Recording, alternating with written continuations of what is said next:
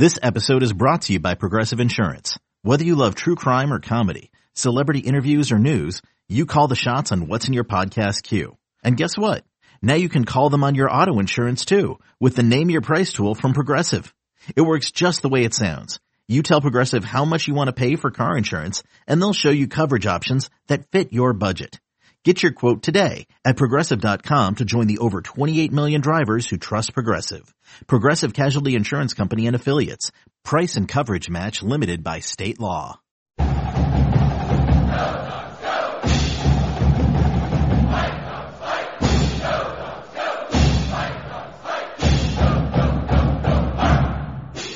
I'm Kim Reynolds of Dogman.com with Chris Fetter, Scott Eklund. 1:15 kickoff today, the Arkansas State Red Wolves. And for those listening early in the morning and coming in, you better pack up. Pack up the rain gear and pack up some layers because the weather doesn't look great.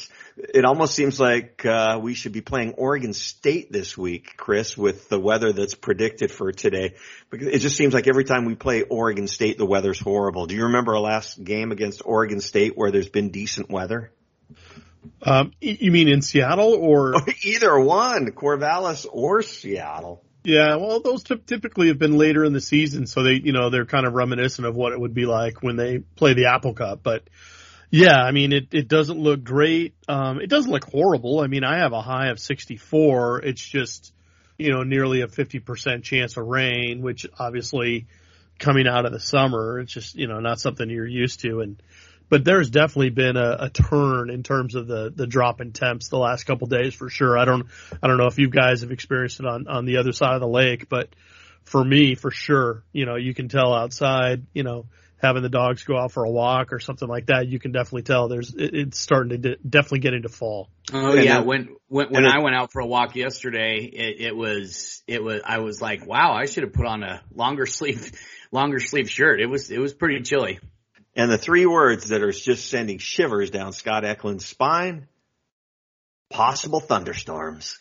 Yeah, I'm not 1 o'clock start. I'm not that worried that we're going to go until 4 o'clock in the morning like last time. But yeah, not fun. Scott loves the night games. It's his favorite thing. Can't stand them, and then throw on a 3 hour or 2.5 hour, whatever it was, time delay. Yeah, not fun. This is not, speaking of not fun, this has not been a fun couple of weeks. There's just so much anger out there. It makes it difficult at times to try to have a civil discussion without getting pounced on.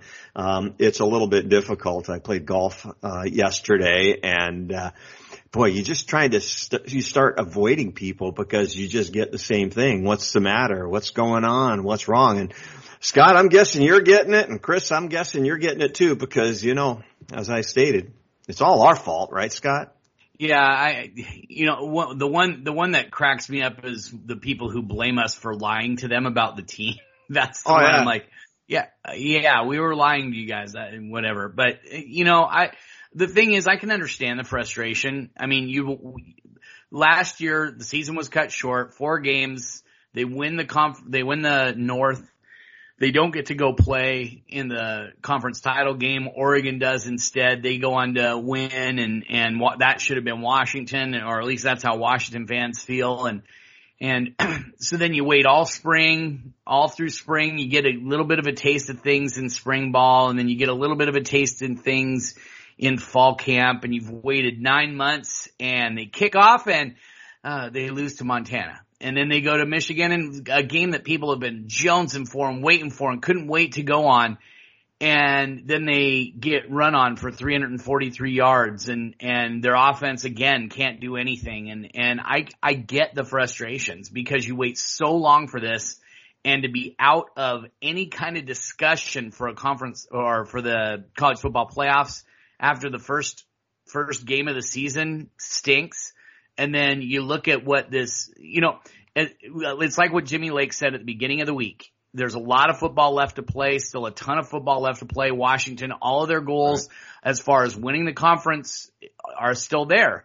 But you see this product on the field and you start saying to yourself, how are they going to win if they can't do anything against either of these teams? And Chris, I think one of the things that just just really set fans on edge even before the Michigan game was that 9:00 start with the Ohio State-Oregon game. And Oregon I thought they just thumped Ohio State. And so going into that, I think Husky fans were pretty on edge going into the Michigan game to begin with. Well, they may have been. I don't know. I do know that I tweeted out after the Oregon game, I thought, it's such a phenomenal game for the Pac-12, for the conference, for the reputation of the league, and it's sorely needed. I mean, these are the kinds of games where in the past, number of years, the Pac-12 has just fallen on its face, and everyone knows it. And this was the kind of marquee game with Oregon showing up and playing the way that they did. That was massive for the conference.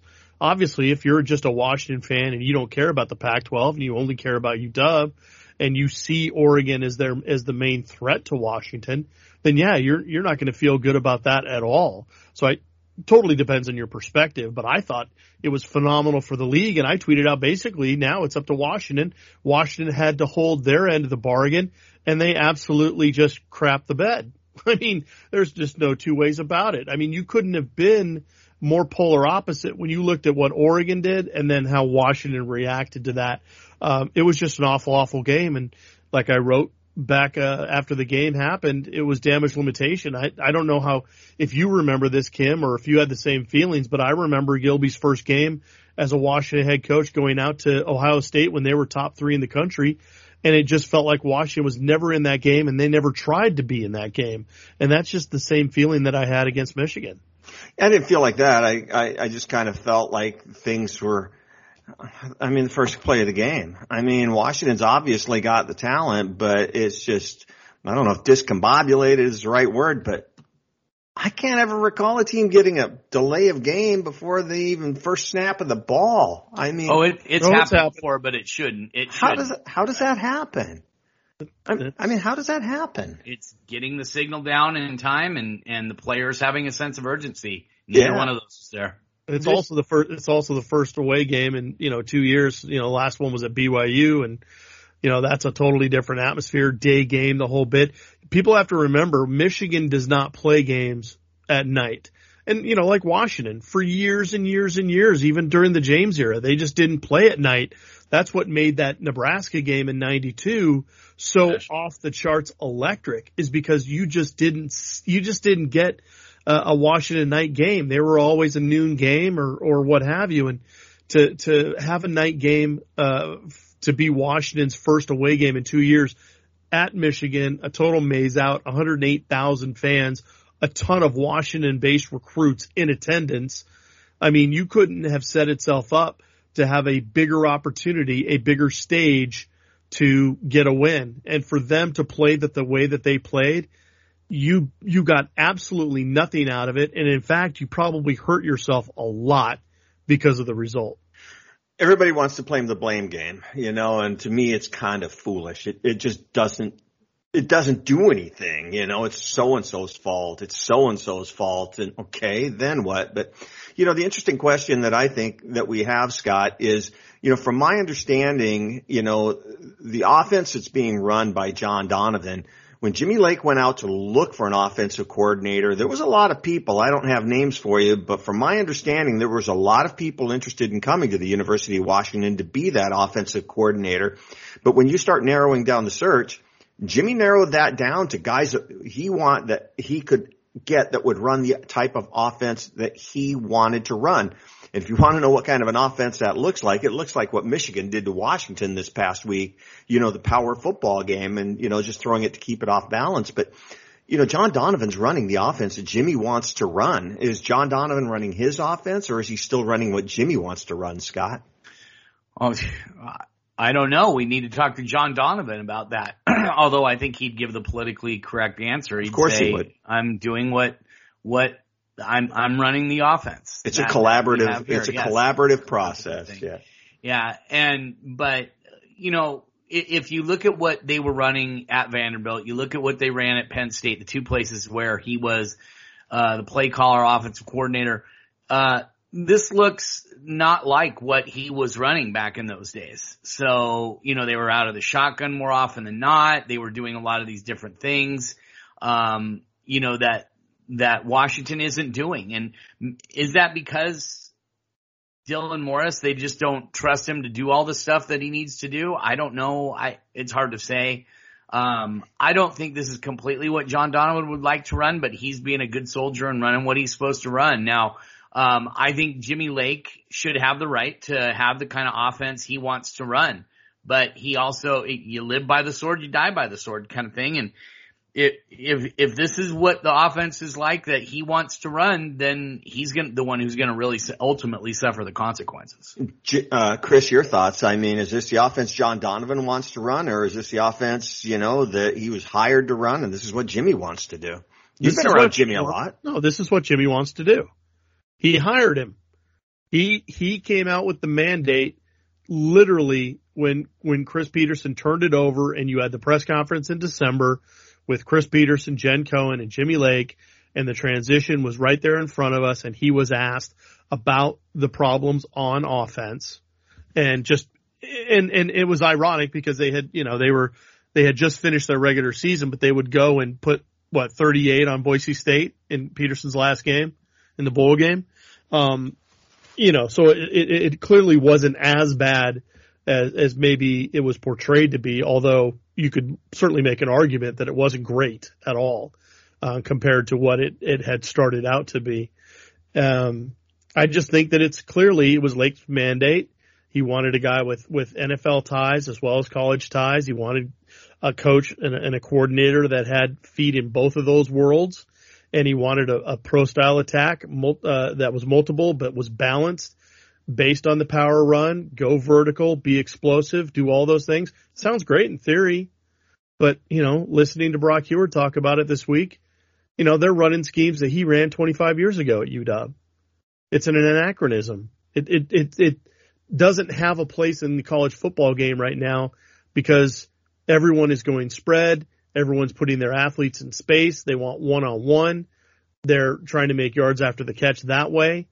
And for him to try to throw it all the way back, it feels like a coach that is smart enough to understand what's going on, but is almost maybe a little too smart and trying to be clever when he doesn't need to be clever. He needs to just find what's going on right now and really kind of maximize the current trends. And Chris, it worked for Michigan. And yes, Michigan ran that. It worked. Part of the big reason it worked in Michigan, Kim, was because Washington was playing a single high safety 30 yards behind the line of scrimmage, and they were daring them to throw the ball. And Michigan wasn't throwing the ball. And one of the huge kind of criticisms of Pete Kwiatkowski's offense last year when they were running those kinds of things, and Stanford was running all over them, is that they didn't change. They didn't try to stuff the box. They didn't try to really make an effort to stop the run. And what was Bob Gregory's first comment after being named the defensive coordinator at Washington? Stop the run. That was their number one, number two, number three priority. And so far they haven't done it. And part of the reason they haven't done it is that as much as he's thrown the extra defensive lineman in as the wrinkle, they still play that 4-2-5 nickel base, and they still play their safeties way back. I mean, literally. And there's a reason why they have been very difficult to have big plays against is because of the scheme that they run. But it also allows teams to run 5, 10, 15 yards at a pop and just lead teams out. I don't think the defense has been the issue. It's the offense and not scoring points. And, Jimmy wants to run that power game, but you also got to have a quarterback that's able to go up to the line of scrimmage. And when there's 9 guys in the box, the quarterback's got to be able to check down and check out of those plays. And I asked Jimmy about that on Monday, how he would rate how Dylan was on, checking out of the bad plays and checking into the good plays. And I was kind of surprised that he answered it. He said Dylan was about 50-50. Is that good enough? Well, 50-50 is the answer he's going to give the media. What he graded out as, that might be an entirely different story. Because the bottom line is, both Montana and Michigan, their defenses are not great defenses. I think as you go through the rest of the year and you follow what those defenses do from game to game, I think we'll see that Michigan's going to get exploited at some point by somebody. I think the bottom line is that they seem to almost anticipate what Washington was going to do. And then whatever Dillon tried to check in and out of to try to enhance the play or make it better for the offense just typically has failed. And so Scott, it's just a lack of recognition ultimately when you want to boil it down. And Scott, it's hard to look at, as, fans or media and looking at that. Is this, is it bad play calling? Is it bad schemes? Is they're not putting in possession to succeed? Is Dillon not checking into and out of the proper plays? And, it's hard for us to know just from what we see because we're not behind the scenes. We don't get the all 22. Where do you see it? It's never one thing, is it? It's always a combination of things. Yeah, it's a combination. I think it's more execution than anything, really. I see an offensive line that's just getting abused. And, the stats have been out there, on Pro Football Focus. They've had other analysts come in and see what Washington is doing. And they said the offensive line is just playing super bad, in the trenches. And Washington's both. If you look at the way that the defensive line is playing and the offensive line is playing at the University of Washington, you can see why they're 0-2. Their defensive line has not played well. They played okay against Montana, nothing spectacular. And then against Michigan, you don't get run on for 343 yards and say the defensive line did well. You just can't. I think there were some individually solid efforts. Sam Taimani had 7 tackles and he was in the backfield a little bit. Tuli Legasanoa, he was in the backfield a little bit, but not enough. And I said it after the Montana game and I said it after the Michigan game. Washington does not have a difference maker up front. I think Tuli could be that guy, but he's not playing like it right now. They don't have a Vita Vea. They don't have a Greg Gaines. Heck, right now they have a bunch of Shane Bowmans and guys who are just kind of there. They're not special. They're not making plays.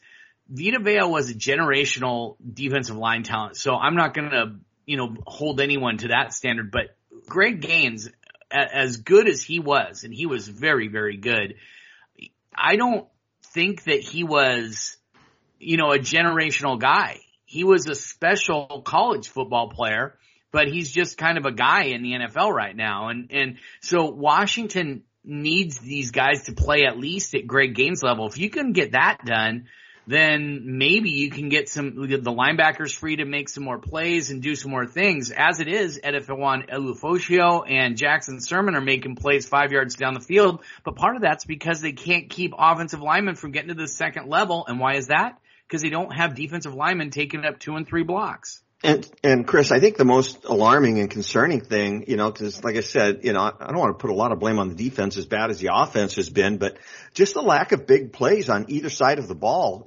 We haven't seen the quarterback sacks. We haven't seen the turnovers. We haven't seen a long run. We haven't seen a long pass completion, really. It's just that those momentum plays that usually turn things around, we haven't seen them. Yeah, no, I mean, what would you guess is the long run of the season so far? I think it's 16 yards. 13 yards. That was Richard Newton, a 13-yard run. The long pass play, Terrell Bynum had a 45-yarder. Yeah. And Giles Jackson had a 33-yarder. Outside of that, it's been 25 yards or less. So yes, you can make an argument that the vertical game just hasn't been there. It opened up a little bit against Michigan, but that was Michigan more kind of defending a lead, allowing yards between the 20s, but they weren't going to allow Washington to go crazy in the red zone, for instance. They weren't going to allow them a ton of opportunities. They were just going to kind of play what was in front of them. So that allowed Washington to have a little bit of success. But teams aren't going to do that. I mean, they don't have to do that. The only reason Michigan did it was because they already were up 31 whatever, and that was the end of that. So it's difficult because you're putting the defense in an impossible position when you're averaging 8.5 points a game. It's just that simple. You got to, the defense, their mantra is to score or get the ball back. They haven't done either one, but the offense's mantra is just to score, and they haven't done that either. So really, when it comes down to it, just the basics. When it comes to the basics, this team hasn't done it, and that's really, really disconcerting, especially when you start to look at where you're trying to find some success or some silver linings in what could happen once you actually get into the conference. Because once you get in the conference, it's supposedly supposed to get difficult. It's supposed to get harder. But right now, it looks damn near impossible. In terms of trying to figure out exactly where they're going to generate things and how they're going to stop people. Okay, picture this. It's Friday afternoon when a thought hits you. I can spend another weekend doing the same old whatever, or I can hop into my all-new Hyundai Santa Fe and hit the road. With available H-Track all-wheel drive and 3-row seating, my whole family can head deep into the wild. Conquer the weekend in the all-new Hyundai Santa Fe. Visit HyundaiUSA.com or call 562-314-4603 for more details. Hyundai, there's joy in every journey. The thing of it is, if there was just one issue, I think it would be easy to figure this out. But, it starts with Jimmy Lake up at the top. I think Jimmy's kind of taken control of the program, and he's taken it by the throat. And, we said I've said this numerous times. If Jimmy Lake is successful, it's because of Jimmy Lake's attitude. And if it's not successful, it's going to be because of Jimmy Lake's attitude. How much do you think of this comes from the top, Scott? What do you, when you ask that question, what do you mean? How much of what comes from the top? Well, do you think a lot of the issues have to do with Jimmy Lake having his fingers in too many parts of what's going on out there? I know that Chris Peterson and a lot of successful coaches are successful because they allow their coaches to coach. Is that happening, or are we seeing Jimmy getting too involved with every aspect of the program and them not being allowed to do what they need to do? I don't think I see Jimmy Lake as being too involved in too many things. I don't know if that's gonna be the problem that fans need to focus on or anything like that. But he's a guy who like you said, Kim, he believes in what he believes in, and he wants certain things to happen, and that's kind of where things are. And I don't know if I see him meddling in too many things. He, at least from what we have heard him say and what the other what I've heard coaches say is that he lets them do their thing, and he expects them to get it done, and when they don't, he might get involved a little bit, but he kind of coaches them and says, this is what we need to get done. Let's get it done. And he lets them take care of that. And maybe he isn't involved in enough things. I don't know. I really don't know how to answer that question. And Chris, when you lose games, especially two in the way Washington's left them, the first things fans want to do is fire people. And, John Donovan has been on the hot seat. Can you realistically see at some point in the next couple of weeks anything happening with John Donovan?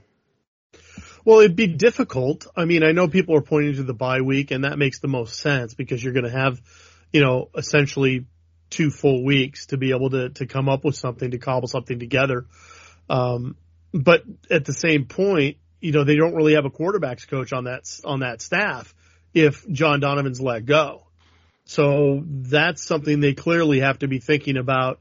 At least Jimmy has to be thinking about in the near term, if, in case of emergency break glass type situations.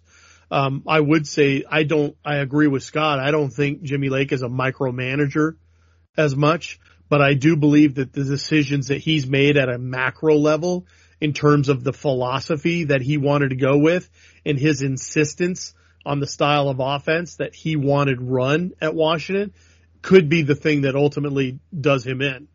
And that's simply, if you end up failing at the job because of the things that you believe in and it just didn't work out, it wasn't a good fit, okay, so be it. That's just an unfortunate situation, and it was the wrong guy at the wrong time. You just hope that it's something more like that instead of some of these other things that are starting to creep in, whether you talk about him having too many fingers in too many pots or some of the other things in terms of what is causing the issues to happen at Washington on both sides of the ball, frankly. Yeah. And the thing of it is, you've got to think things through a little bit. If Jimmy was to let John Donovan go, then what?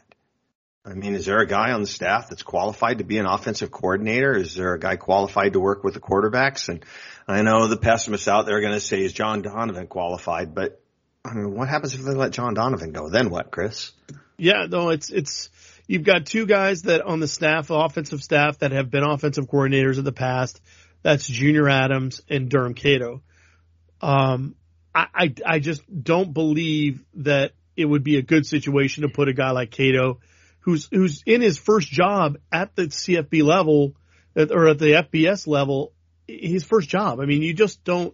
It almost smacks a little bit of Bush Hamdan in that sense, and we kind of saw the results of what happened. Now, I'm not saying Bush Hamdan didn't succeed at Washington because he got rushed into a position, but there could be an argument that could be made on that behalf.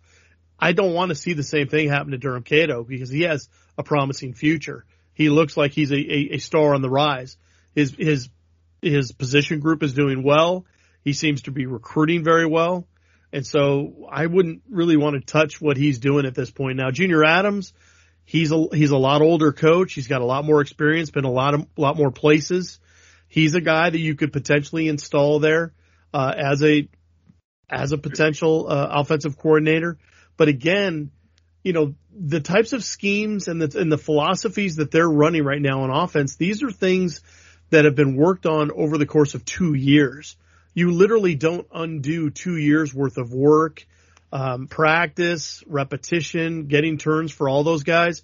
You don't undo that in 2 weeks. So the bad part about all this stuff is that John Donovan could very well lose his job. And if they lose today against Arkansas State, he could absolutely lose his job. But he would end up just kind of being the scapegoat for it because the offense wouldn't necessarily fundamentally change. It's not going to change anything. It's just you won't be able to just kind of reinvent yourself in 2 weeks. And that's just the difficulty faced when you're running a program with 100 plus kids that all have to be on the same page all the time. And it's just very difficult. Yeah, the other thing is too, and you let an offensive coordinator like that go. That's a really good indication that things aren't going well. Who's going to come in? I mean, who wants to come in and work for a coach who's going to be on the hot seat like Jimmy Lake is right now? Scott, with the game today, I expect them to win, and that's going to put them at 1-2. But then they've got Cal coming in, and Cal's not going to be an easy win, with Justin Wilcox and that staff coming in. And then they head on the road to Oregon State, So you take a look at the current temperature that this coaching staff and this program is on right now. How does it change if they're 1-2, 2-2, 3-2? Heading into the bye. Or 2-2. How does it change? Well, it just changes the overall mindset. I mean, you're like, okay, we've got 2 conference wins. We've got a chance to really do some things in conference play and get into the postseason. And honestly, at this point, with the way things are going, if you get to the postseason and have a chance to possibly even win the Pac-12 North by the end of the season, you got to count that as a win, only from the standpoint of where you came from. But it's still not going to be a positive situation because people will always point back to Montana and Michigan and say, why didn't we win those games if we were playing playing so well at the end? So I don't know what to tell fans other than 3-2 looks a lot better than 0-5. So you got to get this first win out of the way later today. I think Washington's got a great chance to win this game. It's sad that we're at this point instead of just saying, once they get past Arkansas State, they can start focusing on Cal. But honestly, they better be focused. This Arkansas State team is loaded. I did a thing on the top 10 players from a recruit standpoint, from a stars standpoint, the top 10 recruits on Arkansas State's roster, and all but one of them are transfers. So, and Kim, you and I talked about it yesterday. Cornelius Bennett's son is on this team. So, yeah. I mean, the pedigree for some of these guys is pretty impressive. And I think that people need to be aware that this is not going to be a cakewalk for Washington. But from what I've watched both of their games against Central Arkansas and then against Memphis last week. And other than some missed tackles, Memphis kind of was playing them really tough. And then, Blackman, is it Justin Blackman? James Blackman. James Blackman comes in and plays really well. But the guy literally looks like you could, if you sharpened him, you could write with his feet, I mean, he's so skinny. I couldn't believe how skinny he was. So, they've got an impressive offensive attack, but the nice thing is their passing game is what is really good. Well, guess what? Washington's pass defense is pretty darn good. So we'll see. We'll see how it goes. Chris, anything less than 3-0 going into the bye week, I think it's going to be a really interesting bye week. Would you agree? I mean, you talk about must-win games. I'm looking at 3 must-win games in a row. Yeah, every game is a must-win game at this point for Jimmy Lake and his staff. There's just no doubt about it. And I'm sure they're seeing it the exact same way, because you don't come off the cliff when you're 0-2 and those 2 losses coming in the fashion that they did and feel like you're going to win everyone back unless you win the league, for instance. And winning the league right now feels like a pipe dream beyond pipe dreams. It feels like it's decades away.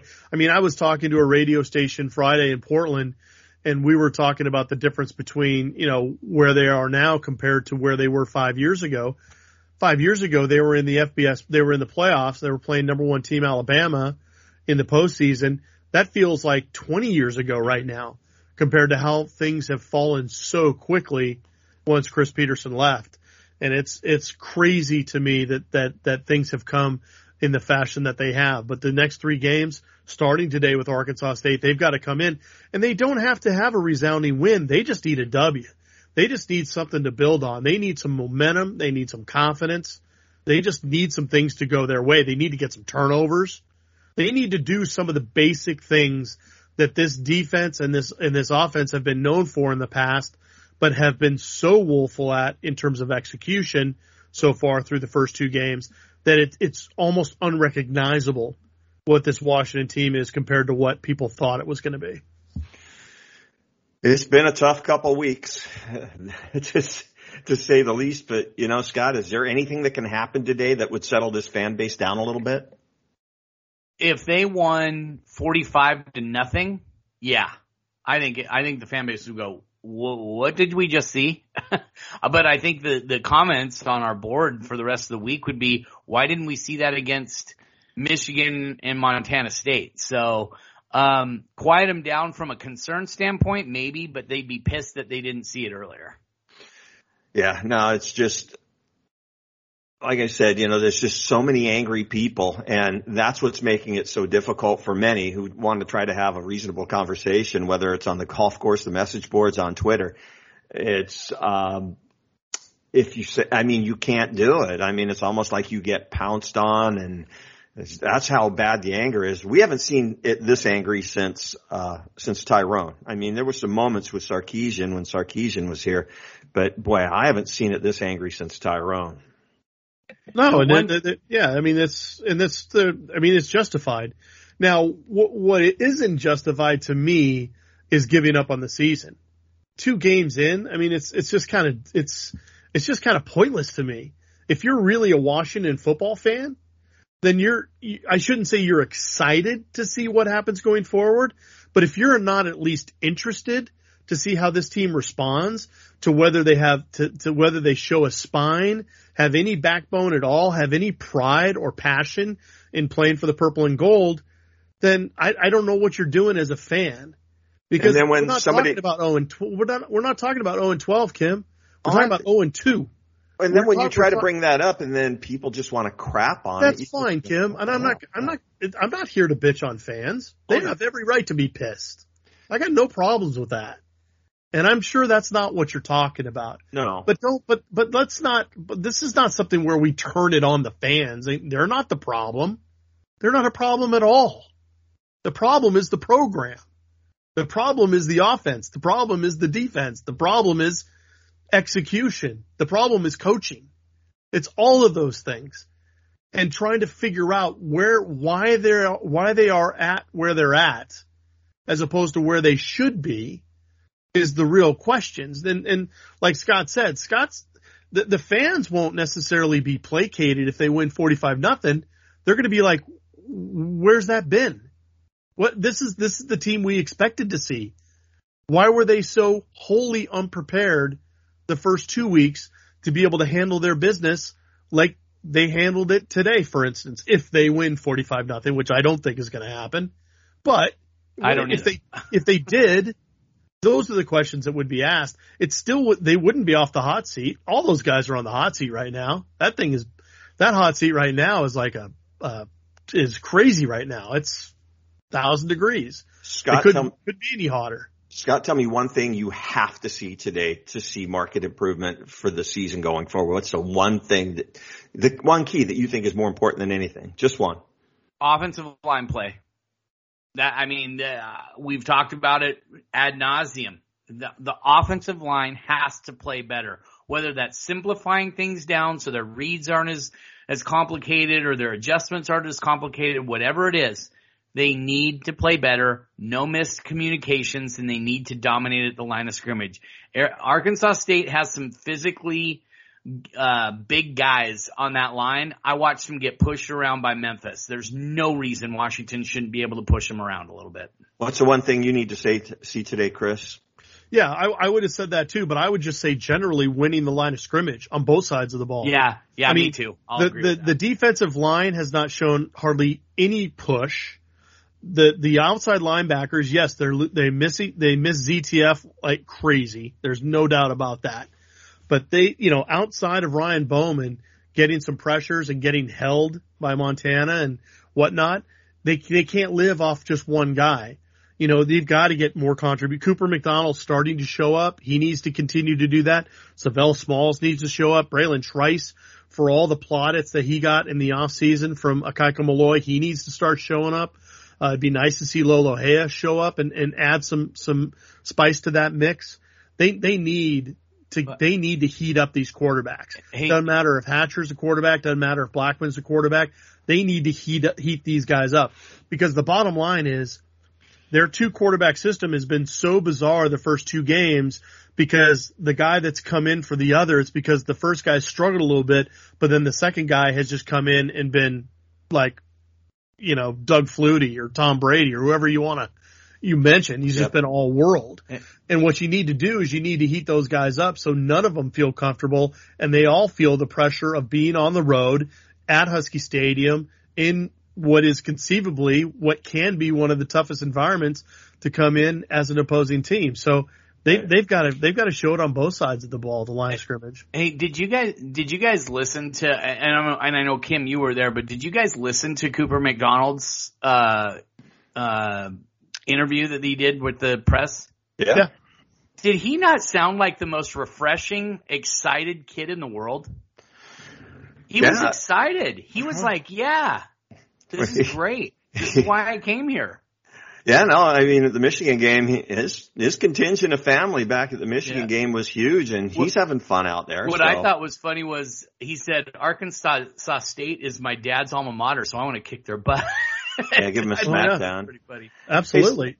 Hey, Scott, I know there's not a lot of recruiting going on, and back at the Michigan game, there was a number of in-state recruits back there, and this is just kind of typically the slow time for recruiting anyways, but anything you need to update on that front? Yeah, I don't know if I'd term it slow or that nothing's going on. And Kim, I don't think that's what you meant by it, but the coaches are recruiting. They're talking to kids. They're doing FaceTimes. They're talking to them on the phone. And just an FYI, coaches were FaceTiming on the field to recruits. Before the game, they were FaceTiming recruits on the field. Yeah. And so, and so there is recruiting going on. They are doing recruiting, and I imagine there'll be, I've had a few kids tell me, yeah, I'm planning to go up to the game on Saturday and everything like that. So, Washington will have some guys on the field, probably not a lot of guys, but a few, there'll be a handful of recruits at this game.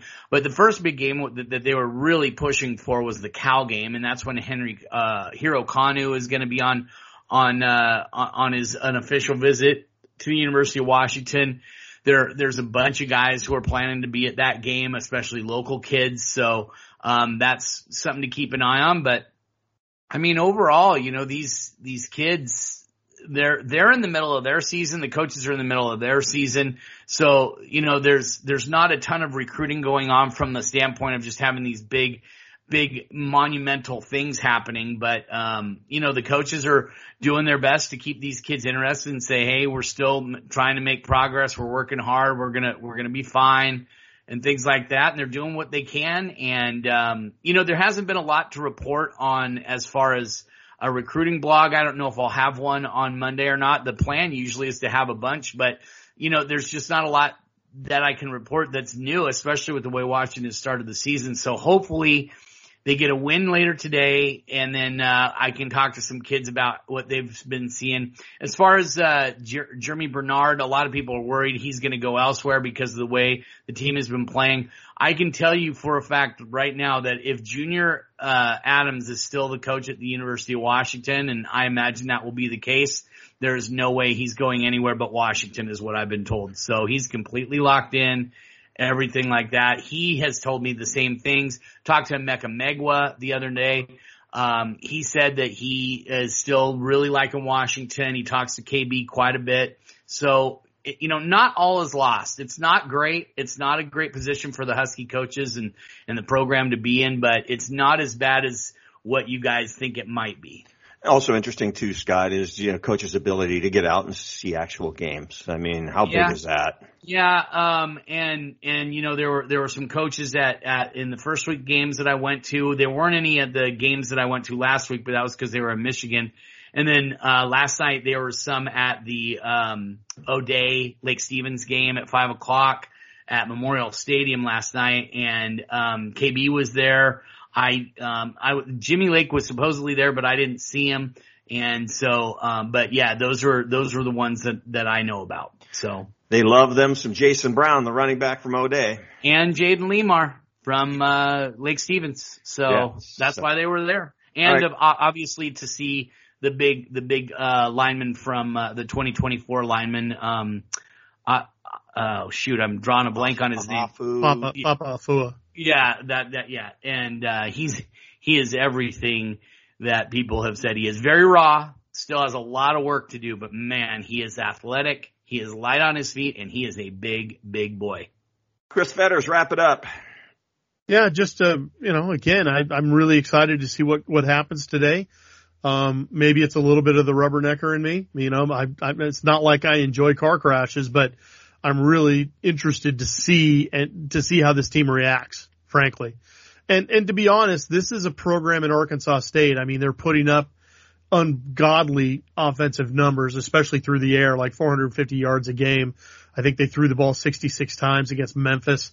This is a team that Death Row is built for. I mean, this Death Row is supposed to be built for these types of high octane spread offenses, and they're supposed to shut them down. So I'm really excited to see how that matchup goes. And then a little less so, but I'm almost equally interested in the car crash between Washington's offense at 8.5 points per game against an Arkansas defense that can't stop a cold. So how is that matchup going to go? But ultimately, I'm like a lot of fans right now. I'm in total show me mode. Washington has to show me that they can win the line of scrimmage on both sides of the ball, and that Dylan Morris can run this offense the way it needs to be run, because the quarterback has to be able to get the plays in and then has to check into the kind of plays that they need to in order to have success. Everything needs to be run together, and it needs to be run together with precision. And we see what happens when just one piece of it falls apart. The whole thing goes to pot. So again, I'm in show me mode. I'm expecting that they're going to win tonight or today, but it's going to be really, really fascinating to see how it all unfolds. Scott, wrap it up. honestly, Chris just gave pretty much everything that I said. I want to see how Washington plays on each side of the line of scrimmage. That if they win those, they should run away with this game relatively easily. The problem is they haven't done it yet, and they didn't do it against Montana, so why are they going to do it against Arkansas State? Who knows? I'm excited to see how things improve. I'm excited to see if Rome Odunze is back. I'm excited to see Jalen Millen get a little bit more involved, maybe go on some fly routes and some go routes so he can get down the field, maybe help take the top off the defense. It's going to be good to see Terrell Bynum back in there for the second game in a row. I want to see the offensive line get some push and get a running game going. And I'm on defense, like Chris said, this defense was built to stop teams like Arkansas State who throw the ball around. Washington has the defensive backs to get it done. Let's get it done. And I think Washington comes out with a win later today, and I think it's going to be a convincing one, maybe not 45-0 like we talked about earlier, but I think they're going to get a convincing win, and that'll help them as they head into conference play against Cal next week. Big game. They need to win, and who thought that Arkansas State would be a must-win? But like I said earlier, I think the next 3 games are going to be must-win games. So intrigued, interested to see what happens, and hoping I can keep somewhat dry during today. So we'll see if that happens. So for all of us at Dogman.com, I'm Kim Reynolds along with Chris Fetters and Scott Eklund. Go Dogs.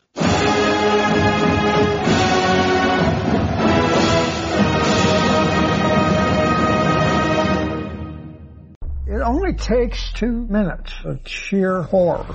A new Paramount Plus original docuseries. We were dealing with a serial killer preying on elderly women. A cold-blooded killer hidden in plain sight. He's suffocating people with pillows. Leaving corpses all over Texas. How did it happen? I was responsible for her. The guilt is immeasurable. They covered it up. Pillowcase Murders, now streaming exclusively on Paramount Plus.